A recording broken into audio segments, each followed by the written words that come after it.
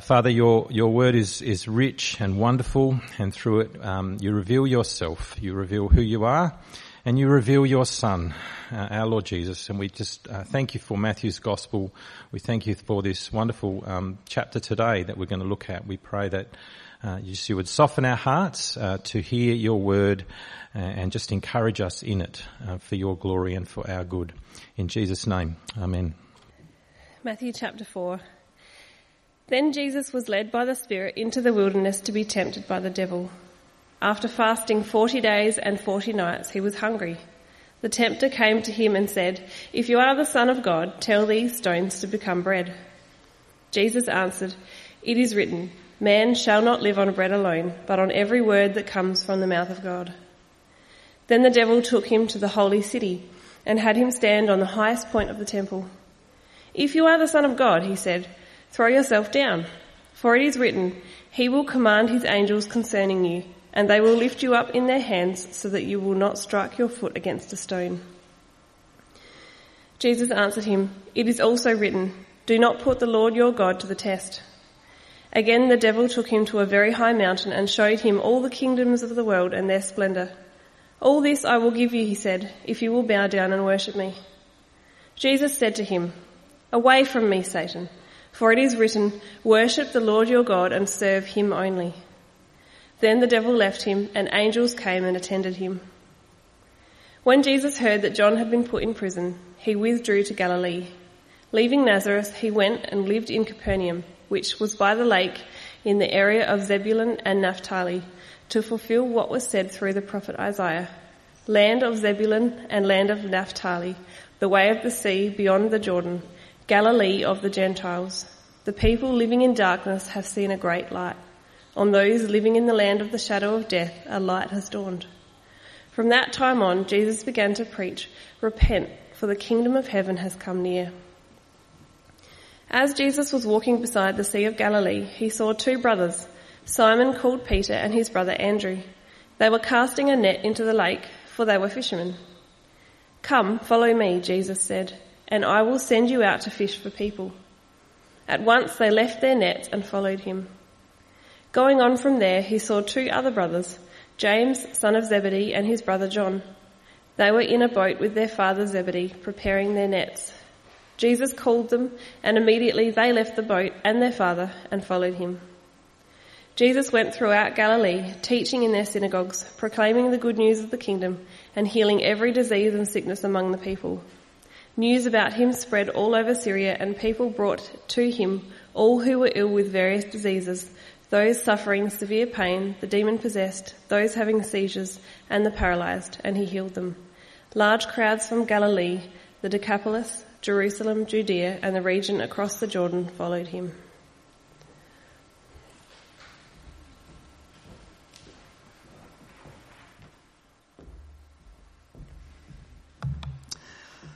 Thanks, Jess.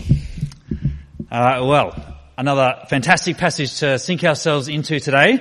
But before we get to the passage, we're going to think about royal tours. Royal tours, you expect lots of pomp. Has anyone actually experienced a royal tour? Have you sort of been in the crowds, been looking via? Yeah, we've got some over here. Yes, a few people. It's a photo up here of the Queen just after her big moment, her coronation, at her tour of Australia back in the 50s. I think in 1954, is that right? Yeah, yep. So there you go. Lots of pomp. Anyone there? Anyone from... she came to Adelaide too, yep. Yeah, they're very good. So you expect lots of, you can see all the people gathered around, you expect lots of sort of energy and ceremony and pomp. There's another one here from Sydney, one of the main streets in Sydney. You can see the crowds lining the streets. She had her big moment and then went on her big tour, the public kind of first moment of her being in the world as the Queen. Well, here in Matthew chapter 4, we've just had a huge moment back in chapter 3. If you remember it from last week, the baptism of Jesus, where the Father declared to his Son as the Spirit descended on him, "You are my Son whom I love, with you I am well pleased." The one who John the Baptist was preparing people for, the Lord of Isaiah 40, the Lord of Malachi 4. That's all from last week, if you remember. Jesus has been, he's sort of had his big moments. And there's this expectations building, and you expect a big splash. And then what do you get? Well, chapter 4 verse 1. Chapter 4 verse 1 says this: Then Jesus was led by the Spirit into the wilderness to be tempted by the devil. And I kind of wonder what the people at his baptism thought about that. The King is here, the one that we've been waiting for, longing for, the one that all history has been leading to. He's here. And now he's not. He goes into the desert of all places, and for over a month, it seems like this one who's just had this huge public introduction to the world is nowhere to be found. He goes silent, he goes quiet. It's like he's just disappeared. He goes into a place like this. This is an actual picture of the Judean desert. Not exactly the place you'd expect someone to go after their big public moments, after the dramatic events of chapter 3. But of course, there's more going on. There's more going on, of course. He doesn't just wander into the wilderness to have some alone time, a bit of an introvert moment like some of us like to have. No, the same Spirit who descended on him in his baptism, do you notice how that Spirit, he leads Jesus into the wilderness? And it should give us a heads up that what's going on here is actually a really big deal. This scene from Jesus' life, you find it in the first 3 Gospels, Matthew, Mark and Luke. And they all sort of record it right at the start of Jesus' public ministry. And they want us to understand that what Jesus is on about. So if you want to know what Jesus is on about, this is really key. So, the Spirit leads him into the wilderness in verse 1. And did you notice he leads him with a purpose? With a purpose. And it's a bizarre one. The Spirit sent from the Father leads the Son into the wilderness to be tempted. To be tempted by the devil. If you've got an NIV or another Bible, you might have a footnote there that says that word tempted can also mean tested. It's the same word kind of can hold those 2 different ideas in the original language, and both of them seem to be sort of at play here. It's not just attempting to do the wrong thing, it's a test that's going on here. This is a trial, a test. So what's going on? Why does Jesus go this? Why did the gospel writers make such a big deal of this? Well, the way Matthew puts his gospel together is meant to show us something really important. If you've been with us as we've looked through Matthew's gospel, you know that Jesus comes out of Egypt, right? And he passes through the waters of baptism, and then he goes into the wilderness for 40 days. Now that's just not just a random amount of time. It's meant to remind you of another story in the Bible, another account. It's meant to remind you, and some of us are nodding, you know what it is? The Exodus story, which was like the great foundational salvation story of the people of Israel. God saved them out of slavery in Egypt, through the waters of the Red Sea and into the wilderness. And God called his people through Moses to trust him, to rely on him and to obey him. But if you know the story, that's not what happens. They don't. They don't trust him. They don't rely and obey their Lord who has saved them. As soon as they come out of the Red Sea, after this spectacular salvation from God that has been given to them, as soon as they come out, it's really, this really stands out to you if you read the book of Exodus in the Old Testament. God dramatically saves his people, and the very next chapter after they've come out of the Red Sea, what do they start doing? They start grumbling. And all through these next few chapters in Exodus, the people grumble. They want to go back to Egypt, where they were slaves. They don't trust God to provide for them. They don't trust God to fight for them as they enter into the land he promised them. And eventually God judges them. He says they will wander around this wilderness area for 40 years doesn't take 40 years to get through the wilderness where they were, but they wander around it for 40 years until that generation of grumblers had died and the next generation would enter the promised land. Okay, and that's what happens. So if you are reading this part of Matthew with all of that in your mind, you're supposed to have all these lights flashing, going off as you read through this. You're supposed to start to get a picture of what's going on. Jesus is he's reenacting the story of Israel here. He's retracing their steps. 40 days for their 40 years. And especially what he's doing is he's showing that at every point where they failed, he succeeds. He passes the test. Where they refuse to trust God, he casts himself entirely on the goodness and provision and word of his Father. He is tested like they were. And the point here is incredibly, unlike the people of Israel, in fact, unlike anyone else in history, he alone passes the test. He passes the test. It's a test that comes from the tempter, this shadowy and mysterious figure called the devil or the Satan here. And now when you hear those titles, don't think a little red horned creature over his shoulder. That's kind of more from popular imagination than from the Bible, those kind of images we have of the devil. This figure in the Bible is a personal but non-physical being that he seems to kind of sum up, encapsulate and lead the spiritual forces of evil. Now, some of us may just be not sure what to make of that. Some of us are pretty bemused by this whole idea, talking about spiritual forces and the devil. But the worldview of the Bible is clear that there's a presence of evil in this world that's deeper than just your and my bad choices. It's deeper than that. It's not just about our mistakes. There are dark spiritual forces that are in some way connected to our own human darkness and selfishness and pride.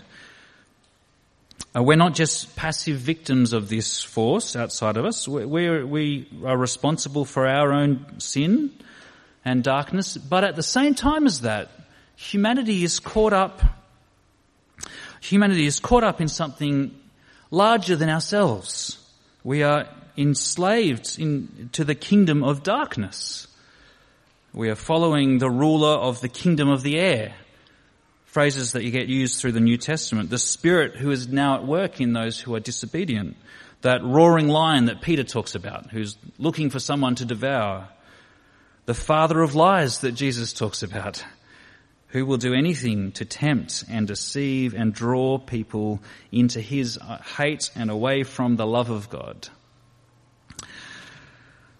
So what this account of Jesus in the wilderness is meant to show us is that central to what Jesus came to do was to deal with that great spiritual enemy, to defeat it, to destroy the devil in all his destructive influence and power. As it turns out, as you read through Matthew's Gospel, Jesus does that fully and decisively at the cross and in his resurrection. But right here at the start of his public ministry, he wins this decisive battle. He wins a decisive battle over Satan. And at the heart of what Satan's doing here through all these temptations, at the heart of it is he's trying to tempt Jesus to doubt God's goodness to him and to doubt God's word to him. To doubt that his Father really is good and trustworthy. And as we read through, did you notice that Satan focuses on the first two of these temptations? They focus on Jesus being the Son of God. So verse 2, after fasting 40 days and 40 nights, understatement of the year, he was hungry. The tempter came to him and said, "If you are the Son of God, tell these stones to become bread." Then down in verse 5, the devil takes him to the holy city and has him stand on the highest point of the temple and says, "If you are the Son of God, throw yourself down." And then for extra measure, he quotes the Bible at Jesus. For it is written, "He will command his angels concerning you. They will lift you up in their hands so that you will not strike your foot against a stone." He quotes a psalm there. But you see what he's doing. What has God just declared about Jesus in his baptism? "You are my son, whom I love. With you I am well pleased." And the tempter comes and he tries to place this doubt in Jesus' mind. He twists it and said, "Oh, well, if you're really God's son, would he want you to be going hungry right now? If you're really God's son, well, prove it. Prove it in front of the world by jumping off the temple and getting God to catch you in this spectacular miracle." And then Jesus passes those tests, but then you notice the third one. The devil goes just for raw power. It's an appeal to power. He shows him the kingdoms of the world, presumably in a vision, and then he says in verse 9. Basically, he says, "Worship me and I will give you power like you've never dreamed of." So here's this test that Jesus faces. And how does he respond? Well, each time he responds to the devil by going back to God's word. At each point, he casts himself on his Father's word. At each point, he trusts his Father and not this tempter. He quotes from the Old Testament book of Deuteronomy, which is another link to that Exodus story that is in the background here. Deuteronomy is set when Israel is in the wilderness. And here's Jesus, the perfect Son of God, Israel's Messiah, reliving Israel's story. And where they fail, he triumphs. But there's just so many layers to this story. It's like you just can't get to the end of it. There's so many layers. There's another echo here. There's another time this tempter called God's children to turn away from him, to doubt his good word, to doubt his goodness, that he really loved them. Another time this tempter appealed to their appetites and their desire for power. And that's there's another episode in the Bible's account that's meant to be ringing in our ears here. It's on page 3. Page 3 of the Bible, right back in the garden. It's Adam and Eve. Adam and Eve, they also hear the tempter's voice, don't they? And what do? They fail the test. You see, what Jesus is doing, he's not just redoing Israel's story. Jesus is redoing the story of humanity. He's coming as he's the truly human, the second Adam. He's kicking off a whole new way of being human, a new humanity. See, ever since Adam and Eve, we've turned from trusting God to trusting ourselves, from living under God's good rule to wanting to set up our own little kingdoms over ourselves, with ourselves in charge. That's the story of humanity. That's the story of you and me outside of Jesus. That's the story of humanity until the light shone into this darkness. Which is the next part of what Matthew goes on to talk about. Jesus has won this decisive victory over Satan. He's kicked off his mission to bring about this new humanity who no longer turn from God, but who trust God and obey him, who don't live in slavery to darkness, but who have been moved into this kingdom of love and light and life, are people who trust and obey God. And then he does another surprising thing. He hears, in verse 12, he hears John's in prison. John was the herald to the king, and now that his job's done, it's the king's turn, the time for the king to act. And Jesus, what does he do? He again withdraws, not into the wilderness, but up north. There's a map on the screen, there should be, of the kind of area that Jesus is in at the moment. You might not be able to make out all the details. Down the south is Jerusalem, which is like the capital city, the centre of faith and life, and sort of around there is where probably Jesus was being tempted by the devil. He goes back up north, though, to these backwater towns scattered around the Lake of Galilee up the north. He goes to away from the kind of centre of power, if you like. And again, this is all intentional. It's all intentional, and it ties into. Remember, if you were here last year when we looked at the book of Isaiah, it ties into that. Remember how Isaiah told how God would judge Israel because of their continued and persistent rejection of Him. He'd send the nation of Assyria to come and to execute His judgment. They would wipe them out. But then, if you remember Isaiah 9, Isaiah looks ahead to this new day. And in that very area where Assyria would first come, the north of Israel up there, in that very area where God's judgment would fall on Israel, now, the land of Zebulun and Naphtali, verse 16, the people living in darkness have seen a great light. That was the promise of Isaiah. Those living in the land of the shadow of death, a light has dawned.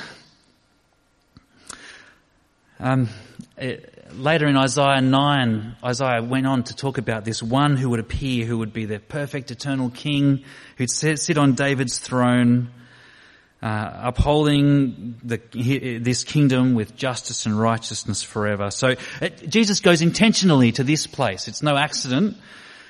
He goes intentionally to fulfill this, to say to the world, He is the light. He's the one, the Son that was given.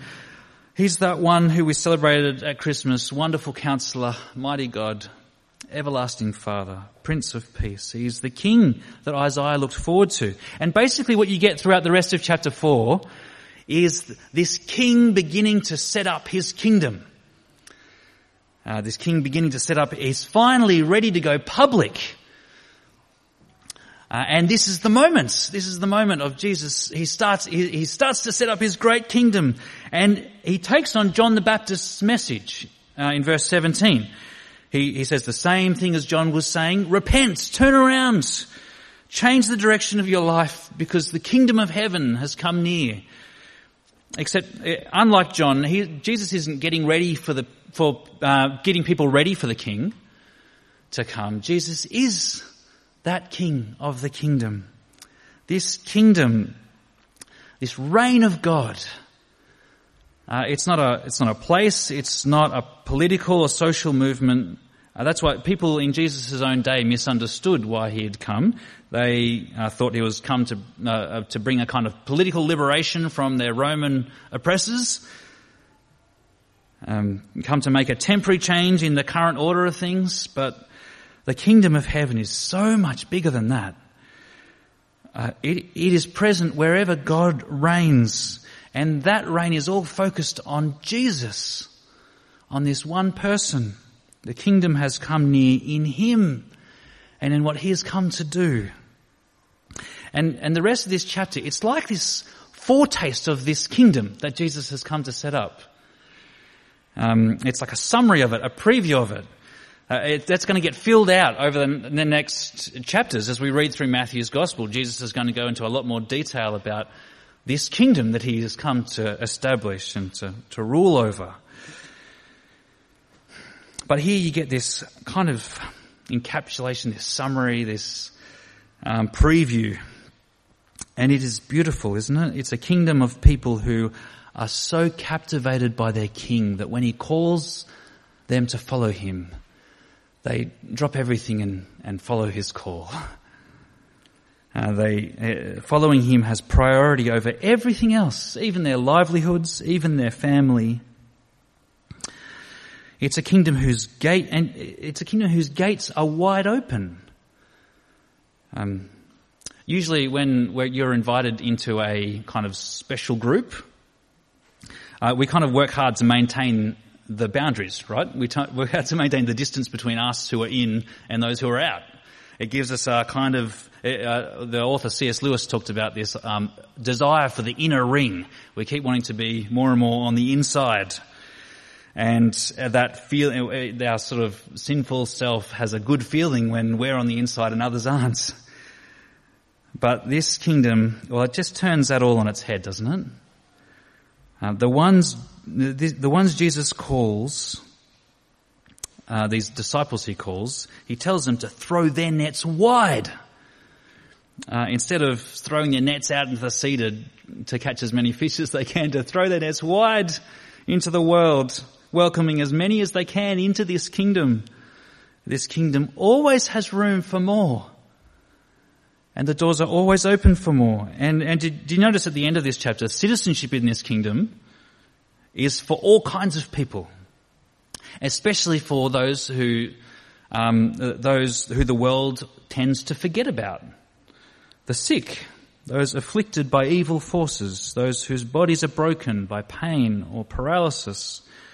Jesus, these people flock to him, and he opens the door to them. He heals them. Just as he had power over the devil and the forces of evil, he has power over the brokenness that flows out of that. It's important for us not to draw a straight line between the sickness that we endure here and personal sins. Jesus explicitly teaches against that in John 9. You can look that up. But in the bigger picture, all suffering and sickness is a symptom of this fall, this state we're in, and belongs to this kingdom of darkness, not the kingdom of light that Jesus is bringing in. Well, there's so many layers here, as I said, but the news of this kingdom that Jesus he went out and proclaimed, that he embodied in himself, he started to set up. This news that he proclaimed was good news. It was good news. It was so good. It was so wonderful that it just made total sense for these 4 fishermen to drop everything and jump on board. It made total sense for these large crowds of needy people to flock to Jesus. And friends, the news of this kingdom is just as good today. It's just as good today. It's not always easy. We're going to see that as we read through Matthew. Matthew shows Jesus' teaching that the way of discipleship, the way of following him, is the way of the cross. Following this king means taking up your cross and in fact losing your life. But Jesus promises this: whoever loses their life for his sake will find it. Will find it, because his kingdom really is the kingdom of light and of life. His kingdom is good.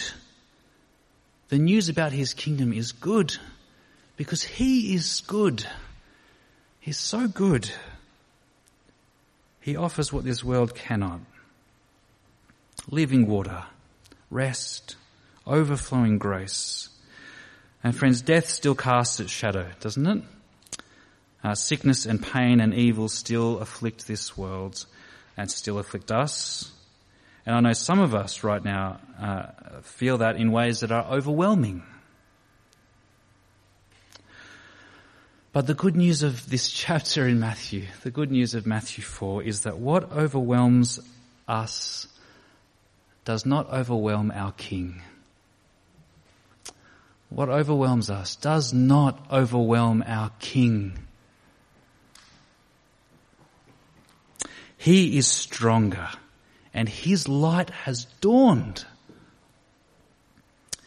And the Bible tells us that the dawn of Jesus' first coming will one day become the eternal noonday sun of his second coming.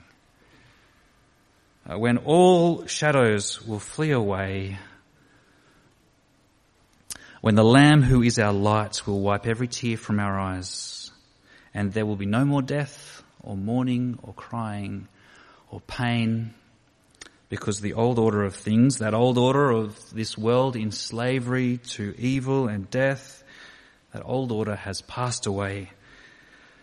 And the one seated on the throne says, I am making everything new. That's how the Bible ends. That's how the story of this world ends.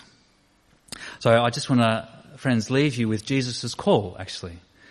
Jesus' call to repent, to turn, because his kingdom has come near, to turn from yourself, turn to him, and turn to him because he is worthy. He is good. Turn from yourself. He is worth following in every part of your life, for every hour of your life, until he returns or calls you home. Can I pray for us as we finish? Thank you, our God, for King Jesus, this one who defeated Satan, who passed every test, who succeeds where we fail. Thank you for our King, our Captain, our Saviour, our Lord. Thank you, Lord, for these first disciples who saw something of who Jesus was and followed him with everything that they had. Give us something of that, we pray. Give us a renewed glimpse and a fresh grasp of the glory and goodness of our King Jesus. And we pray, Lord, that you might equip us to be his disciples, to follow him with our eyes fixed on that day when he will return and his kingdom will be all in all. So we thank you, our God. We thank you for this glorious word to us in the gospel. And we pray all of this in Jesus' name. Amen.